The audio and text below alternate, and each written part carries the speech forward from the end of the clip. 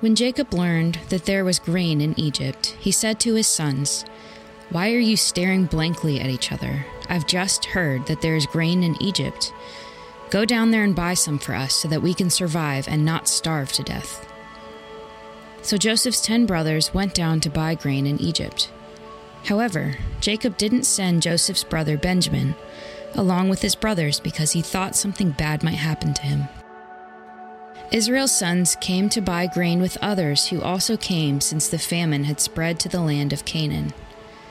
As for Joseph, he was the land's governor, and he was the one selling grain to all the land's people. When Joseph's brothers arrived, they bowed down to him, their faces to the ground. When Joseph saw his brothers, he recognized them, but he acted like he didn't know them. He spoke to them with a harsh tone and said, "Where have you come from?"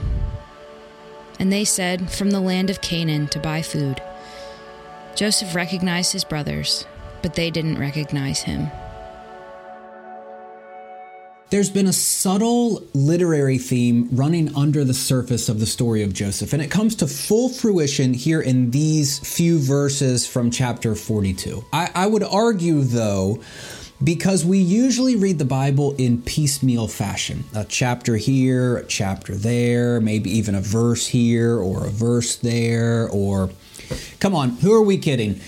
A meme here or a meme there, or something that your grandmother shares here and something that your dad shares there. I don't know. But we see very small increments of the Bible from time to time. And because of that level of exposure, we tend to miss the big payoff in this story. This has been chapters in the making for the author of the Joseph story. Now, I do assume that you caught the end of this theme in the few verses that we read a few moments ago. Perhaps it stuck out to you as we were reading the text, as you were hearing the text. It's the theme of recognition, right? Joseph, the punk 17-year-old kid, the dream master, as it says earlier in the story. The dream master who was clothed in an ornamented coat, or a long-sleeved coat, or a coat that goes down to his ankles, or a coat that in its only other mention in the Old Testament is worn by virgin princesses.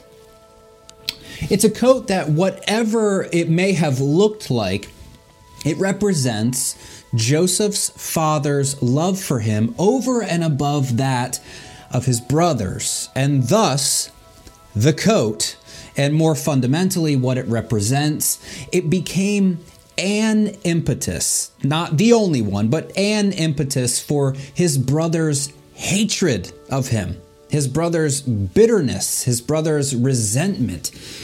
It became an impetus for his brothers to get rid of their brother Joseph, to throw him in a cistern, a pit, and then sell him into Egyptian slavery. It became an impetus for them to kill him, which no doubt is exactly what they thought would happen to him in Egypt. However, through a painful process lasting 15 years or so, a process that included accusations of sexual misconduct and eventual imprisonment, it's a process that culminates in Joseph's advancement in the Egyptian empire, and also his forgetting what has happened to him, and his forgetting about those who have inflicted this pain upon him. Namely, Joseph forgets his family, the brothers who tried to kill him, the brothers that he loved, and the father who was left to know nothing different than his favored son, now dead. Joseph had moved on. His brothers, we can assume, had moved on too. His father absolutely has not. There's chapters and chapters of his grief, and this is something that lasted for years over the course of his life. But he at least seemed to accept the fate of his son. Probably. There's a couple of hints in the story that would lead us to push back against that. But now due to their need for food because of a famine that Joseph had predicted. Joseph's brothers travel to Egypt and unexpectedly reappear in his life. But only Joseph recognizes them in the story. On a literary level, the author has skillfully woven this tapestry of recognition together from the very beginning of the story. Let me bring some of these things together for you. Recall, prior to selling Joseph into Egyptian slavery, his brothers had taken his coat. Remember, his ornamented coat, his long-sleeved coat, or his ankle-length coat, or his coat that in its only other mention in the Old Testament was worn by virgin princesses. They take it and they rip it and they dip it in ram's blood, and then they send it home to their father saying, "Do you recognize this?" From this early story of Joseph's life, the theme of recognition, it begins. In the next chapter, in Genesis 38, we read this really odd story of Judah, Joseph's brother. And for many years, commentators were convinced that this story was an intrusion on the larger story of Joseph because it seemed to have nothing whatsoever to do with Joseph. It maybe is just inserted here to kill some time in Joseph's story. It was unclear, and most commentators say this doesn't belong here. This is a story where Judah abandons his daughter-in-law Tamar for fear that his third son, his youngest son, would die if he tried to have sex with her.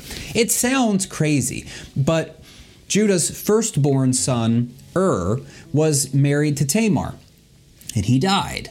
Now, we learn that he died as readers because he sinned against the Lord, but Judah didn't know that.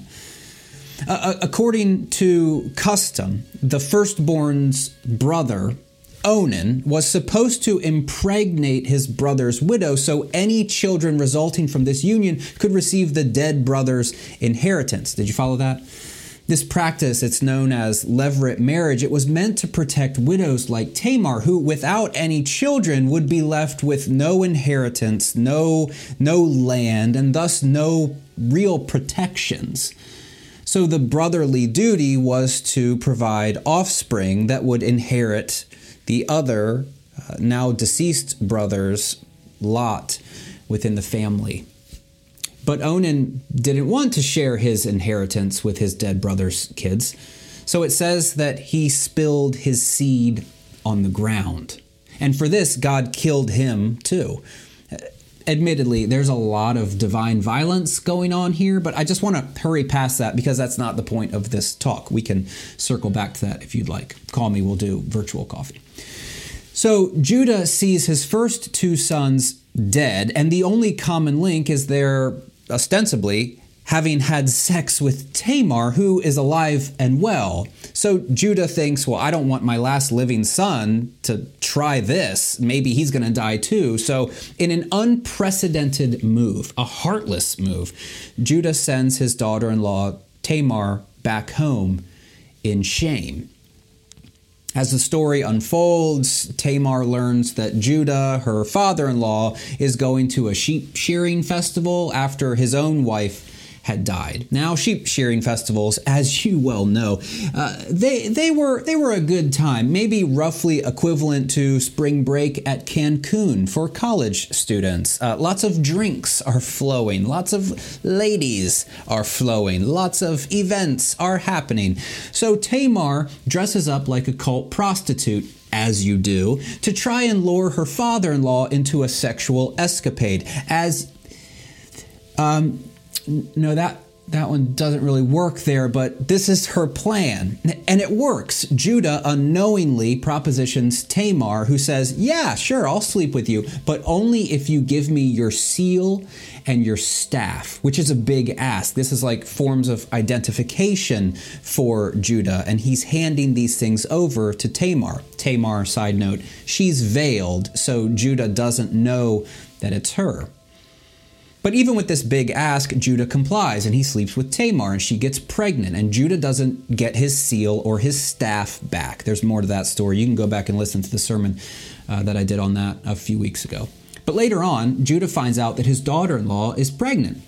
And not knowing that the baby is actually his, he rushes to get rid of the problem that is Tamar. He rushes to kill her. Actually, he wants to burn her for her improprieties, for playing the role of the harlot. But Tamar says, okay, the father of this child is the one who owns these, and then shows him the seal and the staff. Sorry, I'm not sure if you were expecting that level of excitement from me, but there it was nonetheless. And she says this, which kind of brings this whole story to its conclusion. The father whose children or child this will be, she actually has twins, but they don't know that yet, is the one who owns these. Do you recognize them? It's the same verb in both passages. Dad, do you recognize this bloodied, shredded coat? And Judah, do you recognize the seal and the staff? You see, there's this theme of recognition that's been working under the surface the entire time. And now when Joseph's brothers show up in Egypt, it says that Joseph sees them and he recognizes them. It's the same verb. Joseph played the stranger to them. He doesn't let them know who he is, which is another beautiful point of literary artistry by the author, because the verb here for playing the stranger, it actually comes from the same root as the verb meaning to recognize. Joseph doesn't let them know who he is, and he speaks harshly to them, and he says to them, "Where have you come from?" And you can also just imagine that his edge here is probably not feigned, right? There's a lot of background between these people. And they say, "We've come from the land of Canaan, and we've come to buy food." And Joseph, the author notes again, recognized his brothers, but they did not recognize him. This story is so rich, and it's so skillfully told. I want you to know about this literary theme that's been sort of under the surface. I want you to see the big payoff of that theme of recognition here in this story. I want you to know the intentionality and the literary artistry and the beauty and just the skill that the author is bringing to this task of telling the story. It's absolutely breathtaking. Joseph, as we probably know, he plays on this lack of recognition to trick his brothers, setting them up for punishment in their mind, making them fear retribution from the number 2 man in the Egyptian empire when he puts the money back into their pouches and sends them home. Like he kind of plays these mind games on his brothers, and he's playing with this idea that he knows them, but they don't know him. Now, in fact, the brothers begin to wonder, like, is this payback for us killing Joseph, who they don't realize is actually standing right in front of them? For our purposes now, I want you to indulge me for a moment. We'll pick up a lot of the loose ends of the story here in the next week or so. But I'd like to use this moment in the Joseph narrative, and more specifically, Joseph's recognition of his brothers, just to make a larger point. Joseph, remember, he's moved on. He had forgotten, as much as he was able to do so, his afflictions and also the people who were responsible for his afflictions, namely his family. And now Joseph finds himself face to face with his flesh and blood, with his brothers, the same ones who wished him dead 15 or so years prior. And these people that have completely derailed his life, they don't recognize him. Talk about trauma. Talk about years and years of therapy just going out the window in a matter of moments, in a flash. Talk about confronting your demons.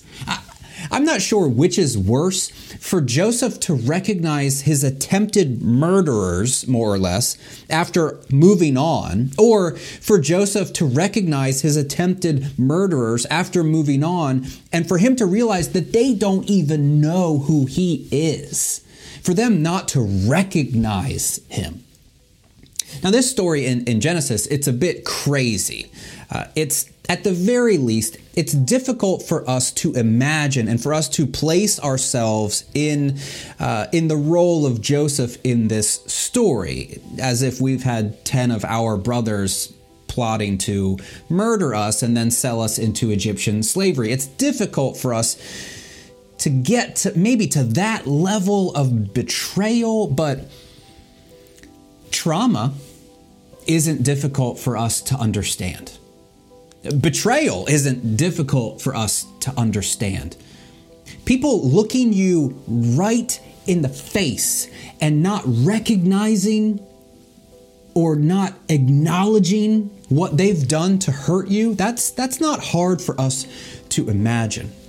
The metaphorical murdering of innocence is not hard to imagine. For too many people, crimes of sexual abuse and crimes that have robbed so many of so much, they aren't difficult to imagine. For some others, perhaps it's church trauma. Maybe it's leaders who have let you down, leaders who have manipulated you, leaders who have for years made you feel guilt and shame, leaders who have reduced you and your worth to your sexual orientation or your gender or your ethnicity or your theology. I was talking to a friend just the other day, and she mentioned that there's this immense difficulty that a lot of people in her community feel just from walking over the threshold of a physical church building because of the weight that they carry with them. There's this immense pressure and anxiety that comes along with returning to the institutional church just because it's the site of hurt and pain.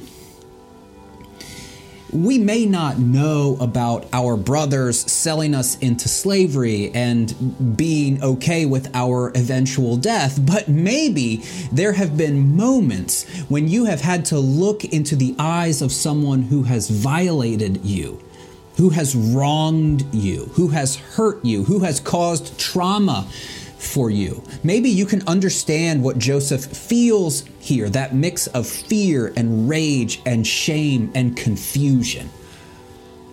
Sadly, the story, it makes no mention of Joseph's internal reactions. And perhaps for that reason, I might be reading in a bit too much here. In fact, the story, it depicts Joseph as snapping into action pretty quickly, accusing his brothers of being spies. This starts this whole mind game that Joseph plays with them here, and it seems to happen pretty quickly. It can feel like when you're reading it this way and him moving from the recognition to this plan A that he's had, it can feel like he's thought about this moment before, like just laying in bed thinking, if I ever see those guys again, this is what I'm going to do to them. I'm going to plot in this way and do this sort of thing. And as a result, sometimes when we read the story, we read right past those initial seconds of Joseph having to process what is happening right in front of him. And honestly, I think those moments might be the most relatable part of this story. It's seeing the person who has caused you pain in a coffee shop. You remember coffee shops? Man, they were good. It's seeing a person walk through the door of the establishment that you're in and having to face all of those feelings that are being stirred up.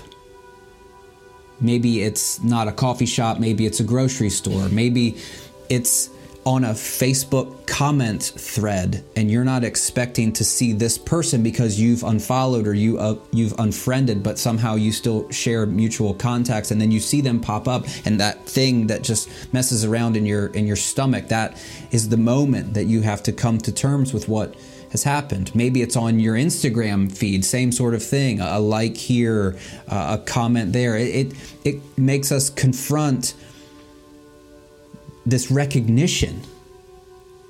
And what do you do with that? This might be a little controversial, I'm not sure, but I want to free you of expectations here.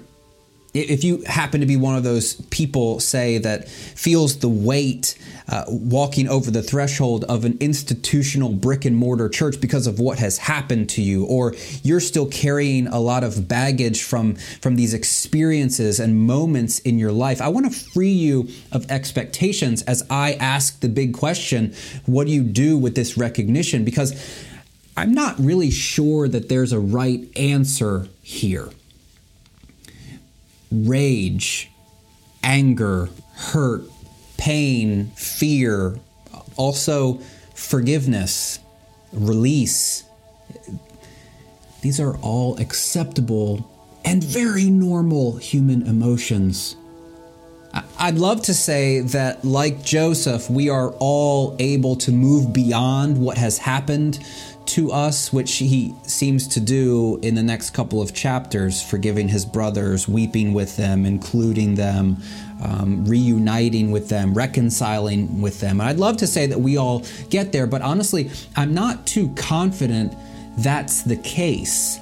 It can be.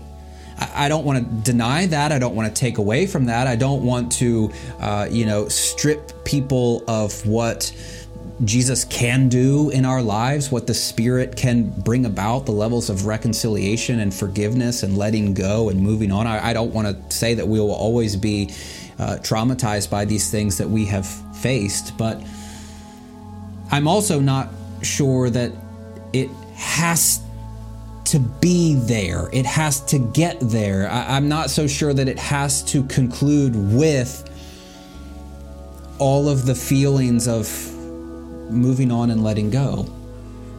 Here's what I would say to those who have baggage that up to this point in your life, it's been impossible for you to let go of. This is what I would say. It's okay.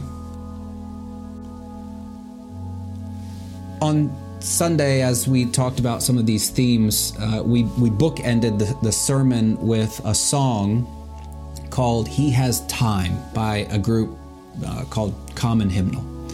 And in this song, it claims Jesus runs after the broken ones, weeping with those who weep, crowns them with purity, and years of shame they shatter in Jesus' name. I believe that. And with everything I have, I believe that is possible. Those lines, most notably, that Jesus weeps with those who weep. Sometimes we put Jesus at the end goal, sort of saying, I'll be okay with you once you get to this place in your life. And instead of seeing Jesus as identifying with us in our pain, we kind of turn Jesus into this tormentor almost, who puts things in our lives, these terrible moments of tragedy, to teach us something or to help us figure out that we really do believe, or whatever nonsense you've heard from a pulpit. And what we miss sometimes is a God who weeps with those who weep, a God who enters into the trauma with us. In the song, it claims that years of shame it shatters in Jesus' name. I do believe that is possible. With everything that I have, I've seen it. I've recognized this going on in the lives of people around me. But I can't tell you when that shattering happens, or if that shattering happens here in this life. The next line of the song, it says, you can't shake the feeling. He's not in a rush. He has time for your healing. And I wonder if within the church, we rush that. I wonder if sometimes we make people get to the moment of forgiveness and release. And we can hope for that, absolutely, because it probably would lead one to live a more freeing life. But I think sometimes we might rush that and we might put Jesus on the clock. He has time for your healing, but not a whole lot. So you need to figure this out. You need to get over this. You need to forgive, and you need to move on, and you need to do whatever, because that's really what a Christian would do, right? A Christian would get to the end of this trauma. They would get to the end of this trial. They would get to the end of this suffering. And you should really do that. If you claim to follow Jesus, he should fix all of this, right? And I think when we do that, we miss some of the beauty of what it means to trust Jesus. What it means to allow a process to work itself out. What it means to recognize that he has time, that we're not on the clock, that our feelings and our emotions, that they're real, and sometimes they can't be rushed. Which is why I can come back and say, whatever you feel over these really legitimate experiences that you've had, it's okay. I don't think Jesus is 50 yards ahead of you saying, all right, when you get over here, then. I think Jesus weeps with those who weep. I think Jesus stands in solidarity with those who have experienced trauma. I think Jesus has time for your healing. And I wonder what it would look like for the church community as a whole to recognize that there's these moments when people are looking into the faces of those who have hurt them, and they don't know how to handle all of the emotions that they have on the inside. And I wonder what it would look like for the church community to rally around them and say, it's okay. We stand with you. We're present with you. We'll be whatever it is that you need us to be. We'll encourage you that Jesus has all the time in the world, that his love for you is not diminished, that this is not the grand plan for your life, and that this is just something that you have to overcome, that your story's not over. I think in this moment in the narrative of Joseph, what we see is something that is relatable, and something that if we could just pause and allow some of those internalized feelings to be recognized, that we might find ourselves in this story. And as a minister, I'm hopeful that we will present a God who weeps with those who weep, a God who is not here to rush us, a God who stands in solidarity with us, a God who loves us desperately and powerfully. And when we are ready and able, can lead us perhaps to forgiveness and restoration.